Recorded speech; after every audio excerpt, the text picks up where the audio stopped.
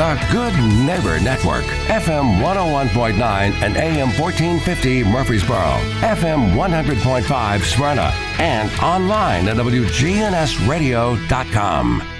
This is the WGNS Action Line, talking with Rutherford County newsmakers about what matters most to you. Now, your host, Scott Walker. Right now that time, 8:17, you're listening to WGNS again on this Monday morning, today, October 17th. And during this first portion of the program, we have with us Dr. Pam Ertel, Associate Professor in the MTSU College of Education. How are you this morning? I'm doing excellent. So happy to be here today. Well, good. And I know one of the focuses this morning is all around local educators, and there was a recent celebration for teachers in K through 12th grade, and these would include Murfreesboro City and Rutherford County teachers. I guess start out telling us a little bit about that celebration. Well, we recently started some partnerships with Murfreesboro City Schools and Rutherford County Schools, and we've been talking about how do we support teachers better. Now, we've worked together with the school districts for many years, but we really want to be more collaborative in our interactions.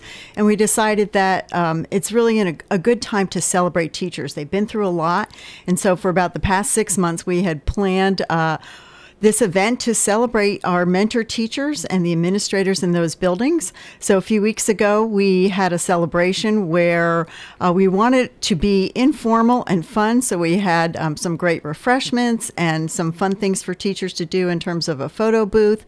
And we also had some shout out messages from Chris Young, who has a great song that kind of pumps up teachers. And also we had a supportive message from Coy Bowles from the Zach Brown Band. So we just wanted to be a fun time where we help teachers know how much we appreciate what they do, especially our partners who mentor our teacher candidates.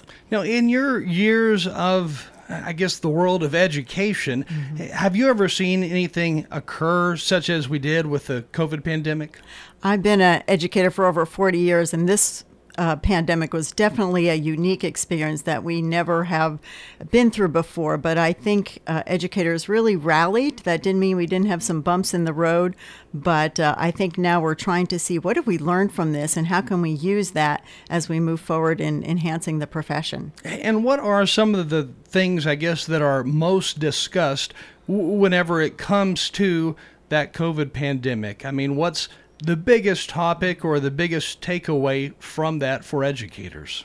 I think one of the things that we've discovered is how can we use technology more effectively?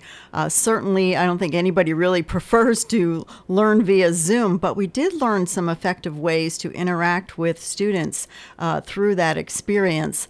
I think we also learned the importance of being flexible. And so I was just so proud of even our teacher candidates out in the schools who learned to do so much with technology and just rise to the occasion as they had to do things in different ways as we moved through the pandemic. Again, Dr. Pam Ertel, Associate Professor in the MTSU College of Education, is our guest this morning here in studio. Now, throughout the entire pandemic, we did see a pretty high number of teachers who were nearing that age of retirement go ahead and take retirement early, or when I say early, maybe a year early at the most. But a lot of people did go ahead and move forward with retiring because of all the massive changes.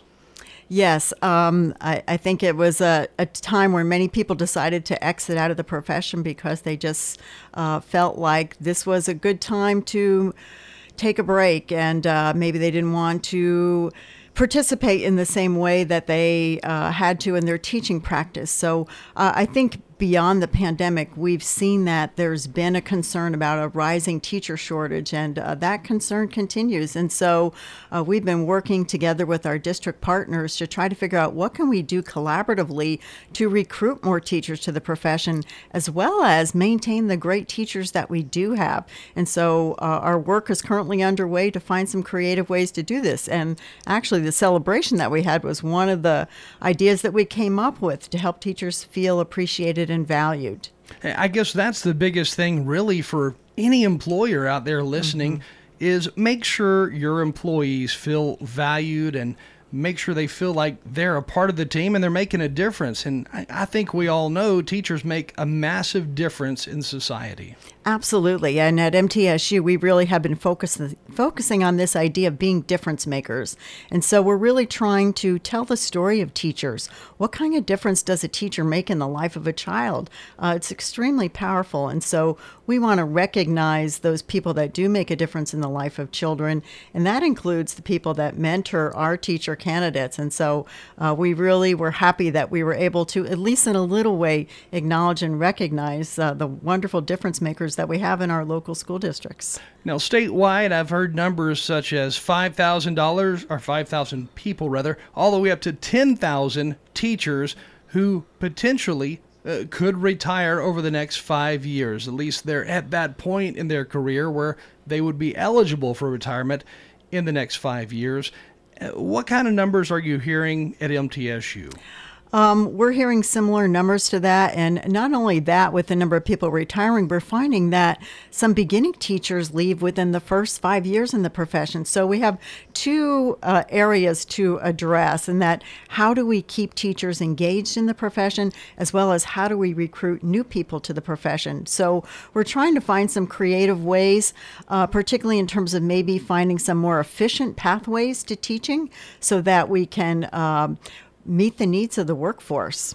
Now, you were recently a part of a symposium that took place here in Rutherford County that focused on education. Tell us more about that. Each year, the College of Education and our early learning programs host what's called the Play Symposium. And the whole idea behind that event is to enhance the value of play, particularly in early childhood education. Unfortunately, for the past couple of years, due to the pandemic, we weren't able to have the conference. So we were so excited that we were able to bring it back this fall.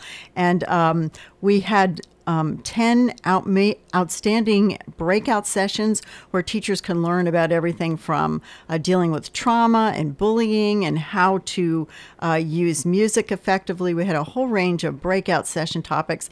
And then the keynoter was Coy Bowles from the Zac Brown Band, who actually not only, besides being a great musician, he also is a children's author and also writes children's songs. So he had an amazing presentation on connecting to your calling, and it really fit well with our concerns about addressing the need to recruit more teachers as well as to encourage practicing teachers. So it really was a wonderful event. Interesting. I never knew that one of the Zac Brown members was also a children's author. Yes, he really is passionate about writing books for children, and also he's a great education advocate. So we were just so thrilled that he was willing to give us his time and share his expertise with us. And I think everybody really felt inspired by his presentation.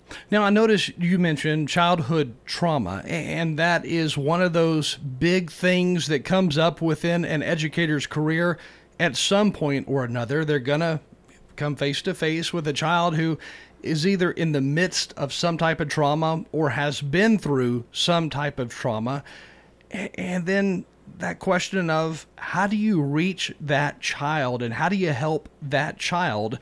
Because there are a lot of individual stories within the education system. It's not just about the entire classroom. Absolutely. We see so many different reactions that children have to the trauma in their lives. And many times it manifests itself in behavior that perhaps is not appropriate.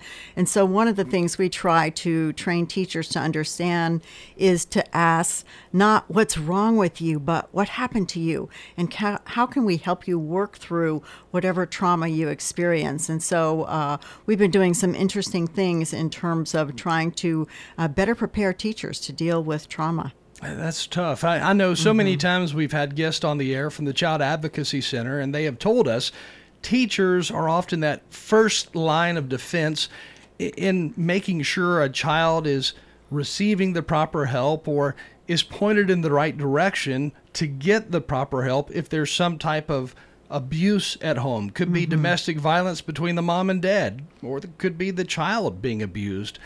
How big of a subject is that when it comes to education and you're literally teaching future teachers at a college like MTSU? It has become a very important topic, and so we try to prepare our teacher candidates to first recognize the signs of trauma and then learn how to best deal with it. How do you get the help for the child? How do you support their behavior? How do you support the family? Because the family may be going through trauma. And so one of the most important things is we first talk about making a connection with the child and the family. That is absolutely essential. Children need to feel secure. They need to feel that they have someone they can trust in. And so it starts with making that connection and then doing appropriate corrections, but also providing the support and counseling that's needed to help them deal with whatever issue is causing them that trauma. Early childhood education versus some of those later years, such as high school years, which one of those is, I guess, of more importance in a child's life, or is one more important than the other? I think they're all very important. I think the interesting and important thing about those early years is it sets the foundation for the future. So if we can reach the children early on, the better we can help them address the trauma or address any learning challenges. That's going to help those later years be smoother and more effective. And so while we value every year of a child's life, as an early childhood educator, I'm a little biased, but we really think that we want to do everything possible to support the child and the family early in their lives because it really does impact their whole future. I know locally speaking, here in Rutherford County, within the Rutherford County school system, they, just like all the other systems, have struggled with hiring enough teachers and filling enough positions. Mm-hmm. And one of the things they've tried is reaching out to those in the workforce who are not teachers, never been teachers, but yet they're bringing them in and they're allowing them to teach in the classroom. And I think so far they've seen positive results. But how does the School of Education look at ideas like this? We always want to make sure that there's a qualified teacher in every classroom. And so we have been working collaboratively with the school districts to find different ways to help make that pathway smoother and more efficient. And so there's something called job embedded practice where we have people come in from other fields of study, and then we work with the school district to provide the coursework and the training that they need to help them be successful. And so that does help to speed up the pathway and allow them to get into the classroom sooner and meet that growing need for filling those teaching positions. Now, when it comes down to becoming an educator, making that decision in college to say, I want to go this route so that I can become a high school teacher or a middle school teacher, what are we seeing as far as numbers? Fewer people today headed that direction for a career, or more today headed that direction? We're definitely seeing a drop in the numbers, and I don't think that's unique to MTSU. I think we see this across the nation. And so I think as teacher educators, we really need to look at how do we tell our story about the important work that we do as difference makers. And so that is our current challenge, to get the word out there that this is a wonderful profession. Yes, it has some challenges, but you can have an impact on the lives of children and families that is just really beneficial. And so there's so many wonderful professions to choose from these days. I think it does make it difficult for a young person trying to decide what direction to go. But we really want to emphasize the value of teaching, and that we really prepare people for every profession. And so it really is a significant role to play in the life of children. And we really hope that we can continue to recruit great teachers, because every child deserves to have an outstanding qualified teacher in their classroom. I often hear people say, I would never want to be a teacher in today's times because kids act so different today compared to years past when I was a kid. Or they say kids are more disrespectful today when compared to years past. But you being in this profession, what are some of the things you're hearing as to why someone may not want to become a teacher? I think the discipline challenges are a reason that many people opt not to pursue a career in education. Obviously, salary is also an issue, and just the public perception of teachers, I think, has changed. And so I think we really need to work on our image as a profession, but also to help those who might be thinking about that realize that, yes, there are difficulties and challenges. The culture, the world is very different now. And so, yeah, there are some issues with disrespect. But I think, what I found over 40 years in the profession, if you treat children with respect, they are going to respect you. So it really starts with building a relationship with them. And I think that's really where the power is. From the outside looking in, I've never been in the world of education, never been a teacher, never been a substitute teacher even, none of that.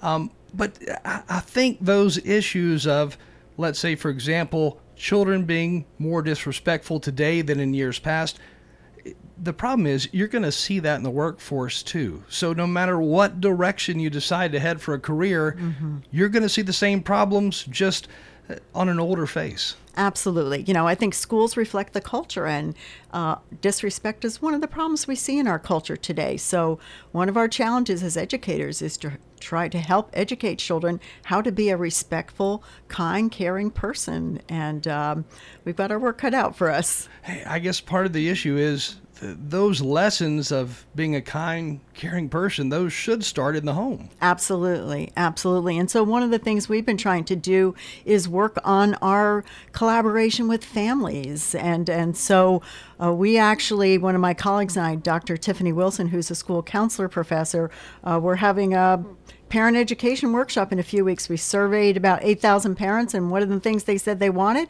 was training on being a good parent. And so that's what we're going to do. Again, with us this morning, Dr. Pam Martell, Associate Professor at the MTSU College of Education. And as we open this morning with the subject of that recent celebration honoring K through 12th educators in Murfreesboro and Rutherford County, let's close with that too. And again, kind of tell us what occurred in this recent event where you did have the chance to, kind of honor and say thank you to our local educators. Yes, so at our teacher appreciation event, we acknowledged the work of about 190 mentor teachers and administrators who host our teacher candidates in their buildings. And so we work in close collaboration with them. We value their expertise. We love working with them. And we just wanted to say a thank you to them and show how much we appreciate their partnership, because we can't do it alone. We have to work together to help produce effective and caring, well-prepared teachers. And again, our guest on this first half of the program, Dr. Pam Martell, Associate Professor in the MTSU College of Education. And we appreciate you joining us this morning. Thank you. It's been a pleasure. Time right now, 8:34. We do have more news and more information coming your way in just a minute.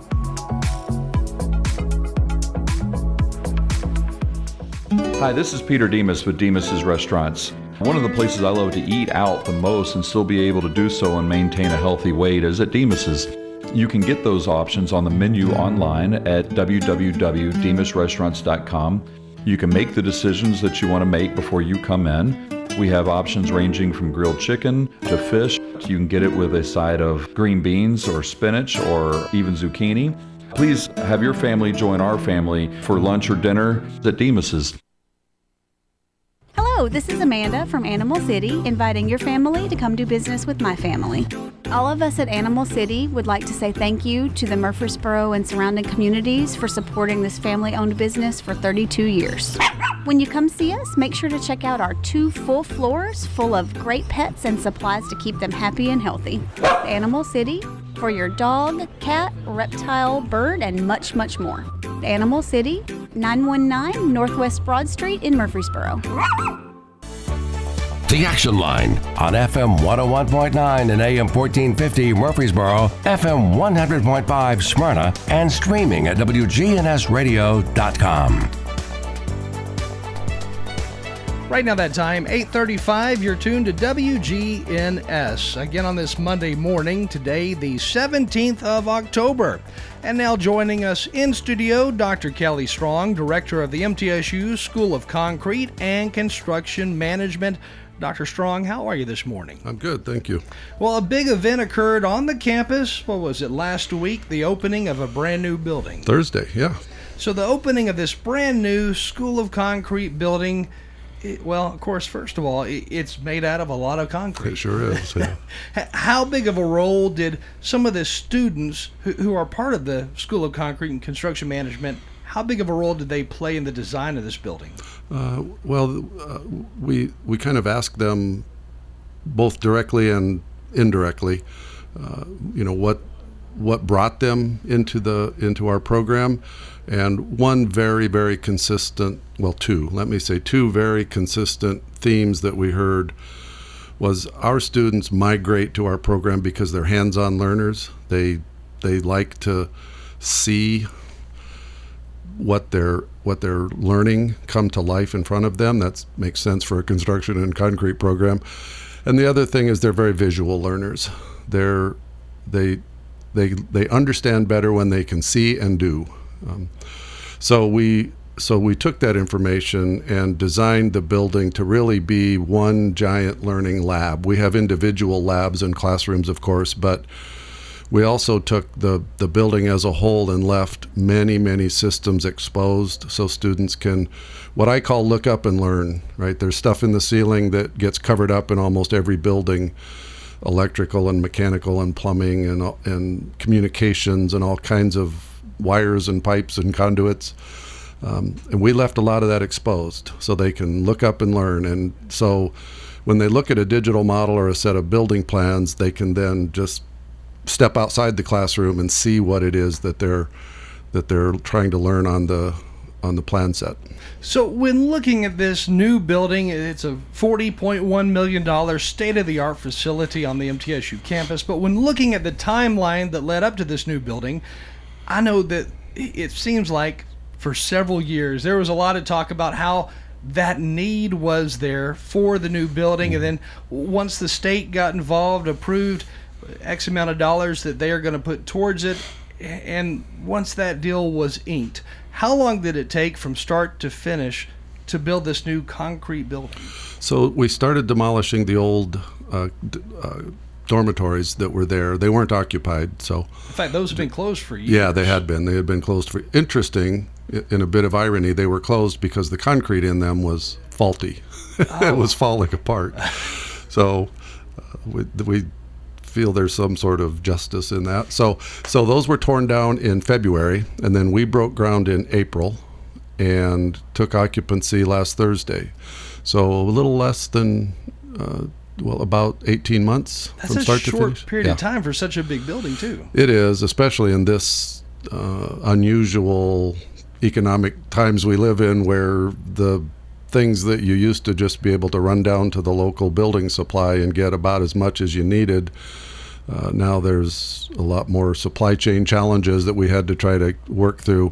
So, while concrete has been used in the construction industry for years and years and years, there are new applications being learned, it seems like, on a weekly basis for concrete. Yes. And there are a lot of different things concrete can be used for within even building a house, and then, of course, all the way up to building commercial buildings and other structures.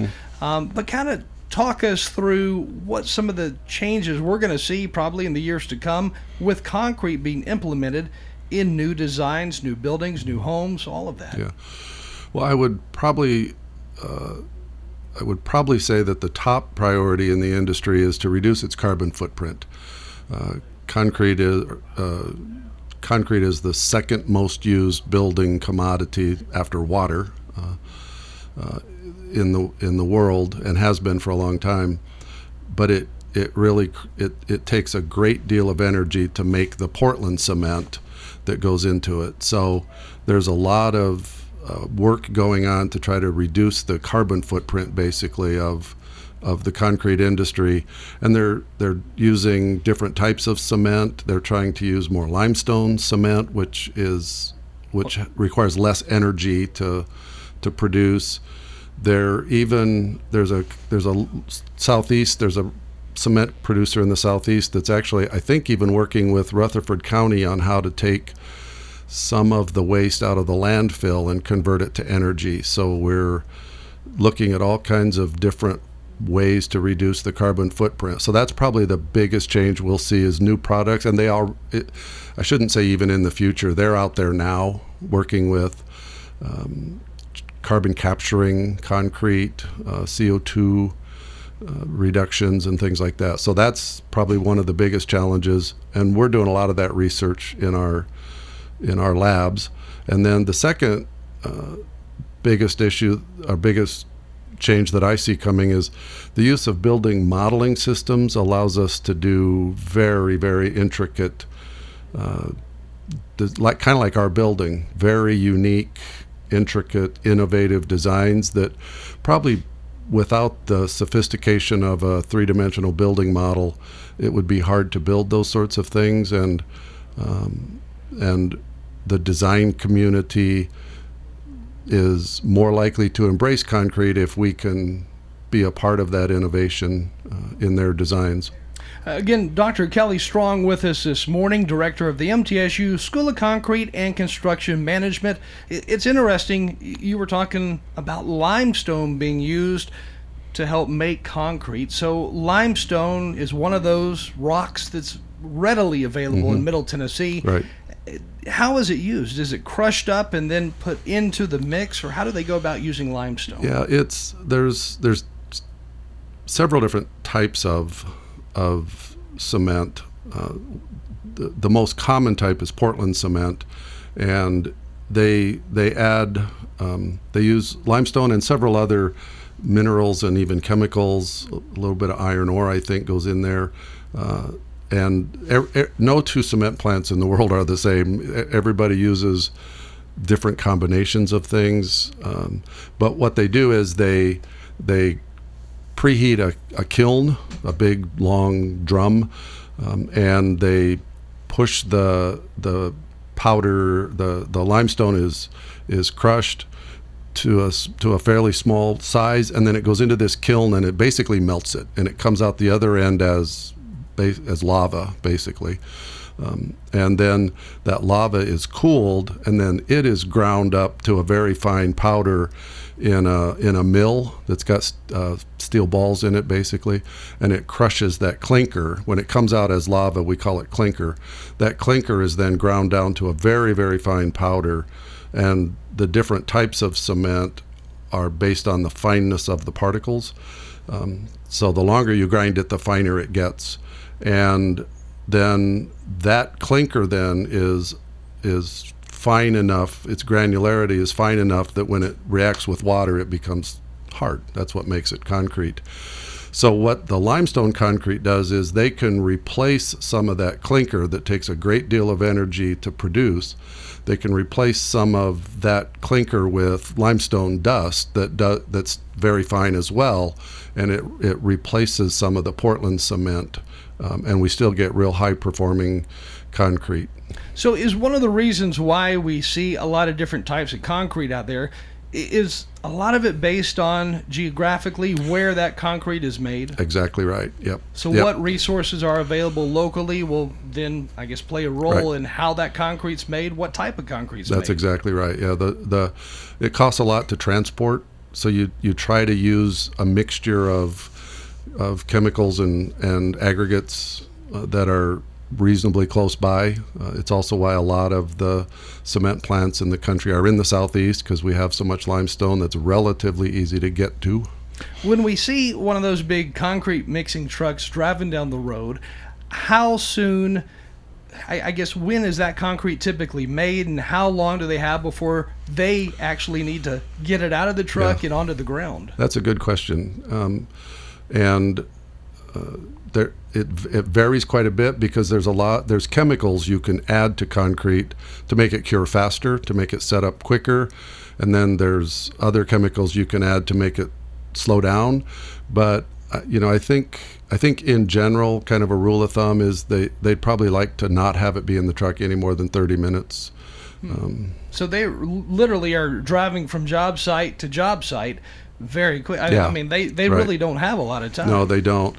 And then, if it's a job site that's pretty remote, far away from a ready mix producer, they'll do mobile batch plants. The Blue Oval project out in western Tennessee they're doing all mobile batching. So they actually have all the raw materials that go into concrete stored on site, and they just make it there. So their trucks are dispatched every 10 minutes. They basically, the concrete's being produced on the job site, so they can get a lot of concrete poured in a very short amount of time. So what is the Blue Oval? The Blue Oval project is Ford's electric pickup and all of the satellite operations, the battery plant and the glass plant, and it's a huge project that's currently under construction.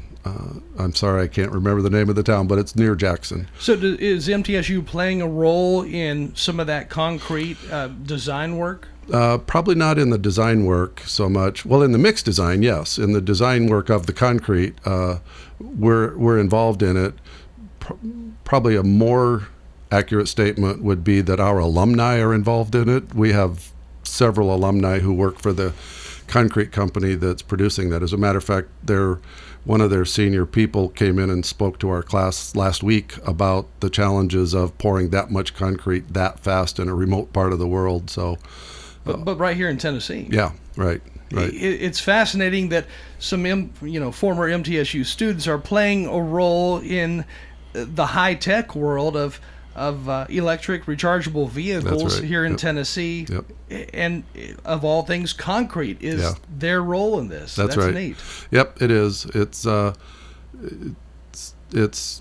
first thing that has to happen anytime you want to build anything is you typically have to pour concrete. Again, Dr. Kelly Strong, our guest this morning. He is the director of the MTSU School of Concrete and Construction Management. And I know you've got time constraints yourself this morning, but we appreciate you joining us. And anybody who wants to learn more about the School of Concrete, where do they need to go? Well, they could go to our website. If they go to the mtsu.edu website and click on the C in the A to Z index, we're in the Concrete and Construction Management link right below that. Our new building is 1727 Blue Raider Drive. If they want to come by and take a look, there's a lot of really fun concrete stuff. More than most people probably realize, things we did with concrete in that building. Floors and wall finishes and architectural panels and all kinds of different applications of concrete. So definitely worth the drive over there to check it out. Yep, definitely. Well, thank you for joining us today. Thanks for having me. Again, Dr. Kelly Strong, director of the MTSU School of Concrete and Construction Management. More news, more information coming up next. If you're looking for an authentic relationship with financial experts who genuinely care about your unique needs, Capstar Bank is for you.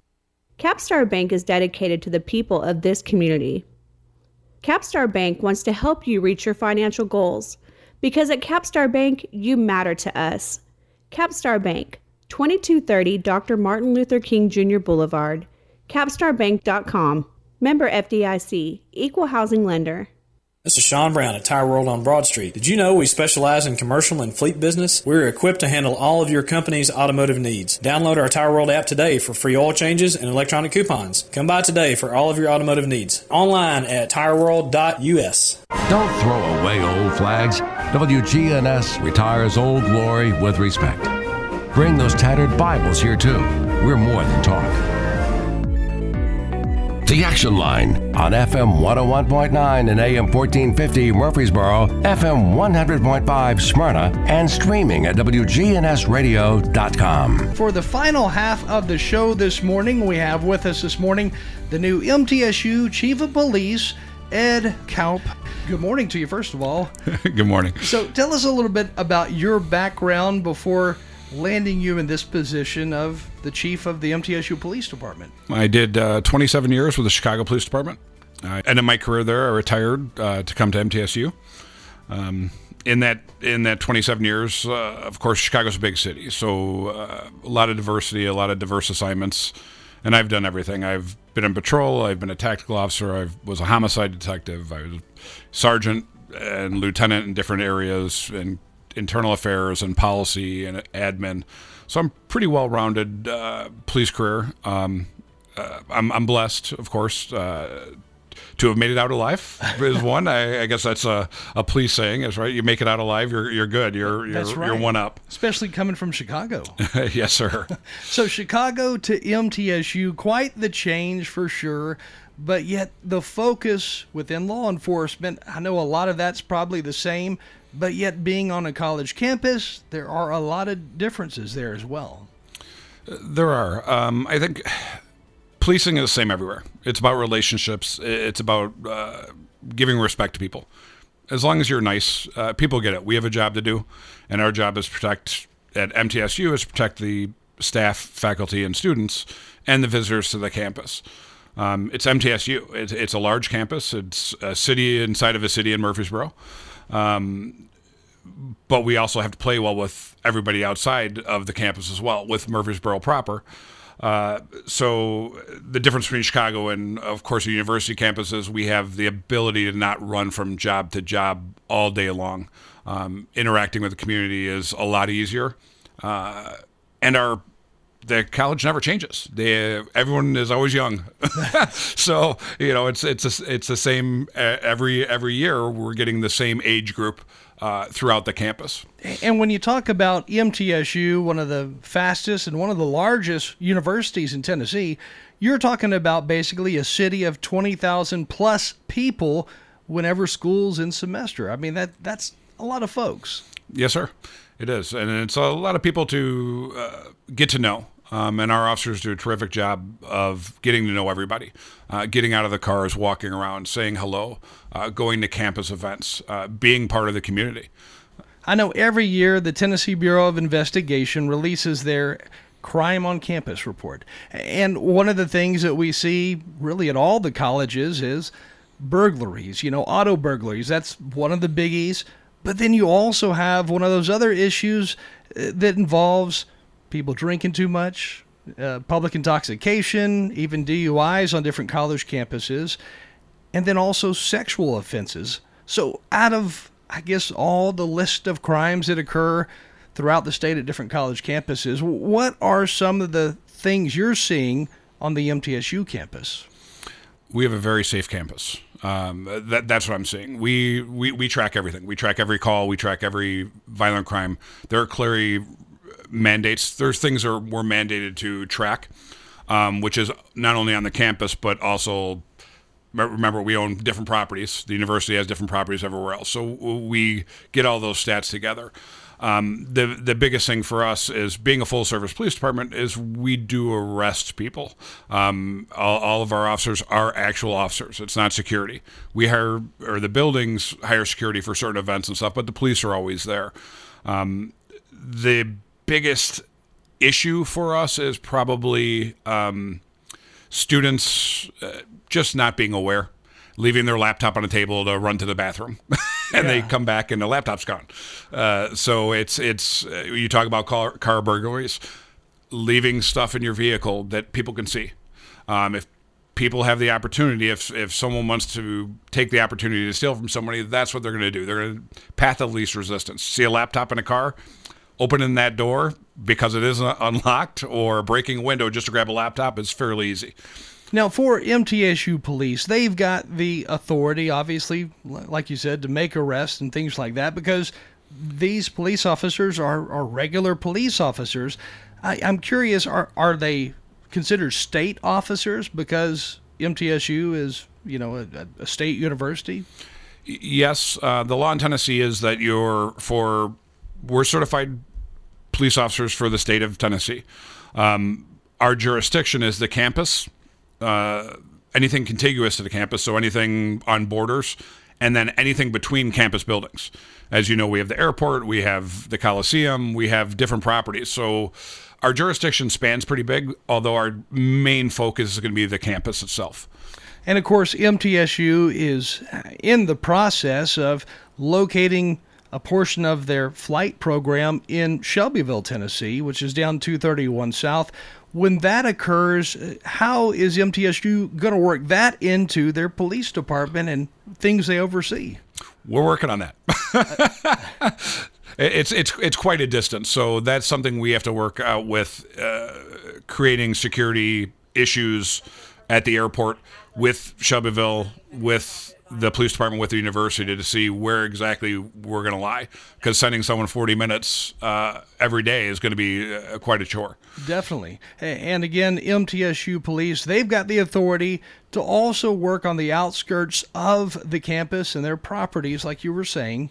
So does that mean that if you see somebody speeding down, let's say, East Main Street right in front of the campus, and they're obviously doing well over the speed limit, is that somebody that you would pull over if you felt they could be a threat to some of our students who are walking across East Main? Yes, sir. As I said, anything borders university property, we will enforce. We have the legal authority to enforce. All of our cars do have radar.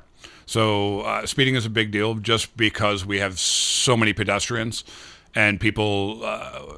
Our job is to protect life and property. So we want to make sure that everyone is okay, and that includes traffic enforcement. I know a lot of times for colleges, the problems often come from outside sources. In other words, people who are not enrolled as students, but yet they're coming to the campus for the purpose of, maybe it's breaking into cars, or maybe it's to hurt somebody in a domestic situation. Is that what you see at MTSU as well when you do see some of the crimes unfold? Sometimes. It's a wide array of what we see as far as who the offenders are. Sometimes it is outsiders, sometimes it is the students, sometimes it is family of the students or friends of the students. Our job is just to make sure that everybody is safe. So because MTSU is an open public university, we have an open campus, and we're proud of having an open campus. So we want everyone to be welcome, but we also don't want any people coming there to make victims of the people who are on campus. Again, with us in studio this morning, the new MTSU Chief of Police, Ed Kaup, talking about not only things that happen on different college campuses, but mainly here at MTSU. I'm curious what you, I guess, expect to see in the near future as far as changes with law enforcement, with, providing that secured feeling to students on campus. What are we going to see in the future? I think I've been very fortunate to come into a police department that is very well respected in the area. We have terrific officers, great leadership in the police department, and we're really good with community policing. Everybody knows who we are. I expect my officers to be visible to the public, but also always be nice. And thankfully, I've walked into a department who's like that. So my job right now isn't to change anything per se. I'm not looking to come in and change everything because it's a pretty smooth running ship. But for me, it's more about raising the level of professionalism, raising our visibility and our standing in the community to be partners with the community. I guess as we close this morning, what would you say to parents out there listening who have students on the MTSU campus? It's a great place to send your children to school. I have a daughter in college out of state, and I have a son in high school. So my job is to be the parent and make sure that they're safe sending their children here for an education, and that they feel that it's okay. Because I know the worry. Being a parent, I know the worry of sending your child away. Yeah, it's their first time to be an adult and really do things on their own in a lot of categories. So it can be scary. Well, thank you very much for joining us this morning. Well, thank you, sir. Right now, that time, 9 o'clock, you're tuned in to WGNS Murfreesboro. More news and more information coming up.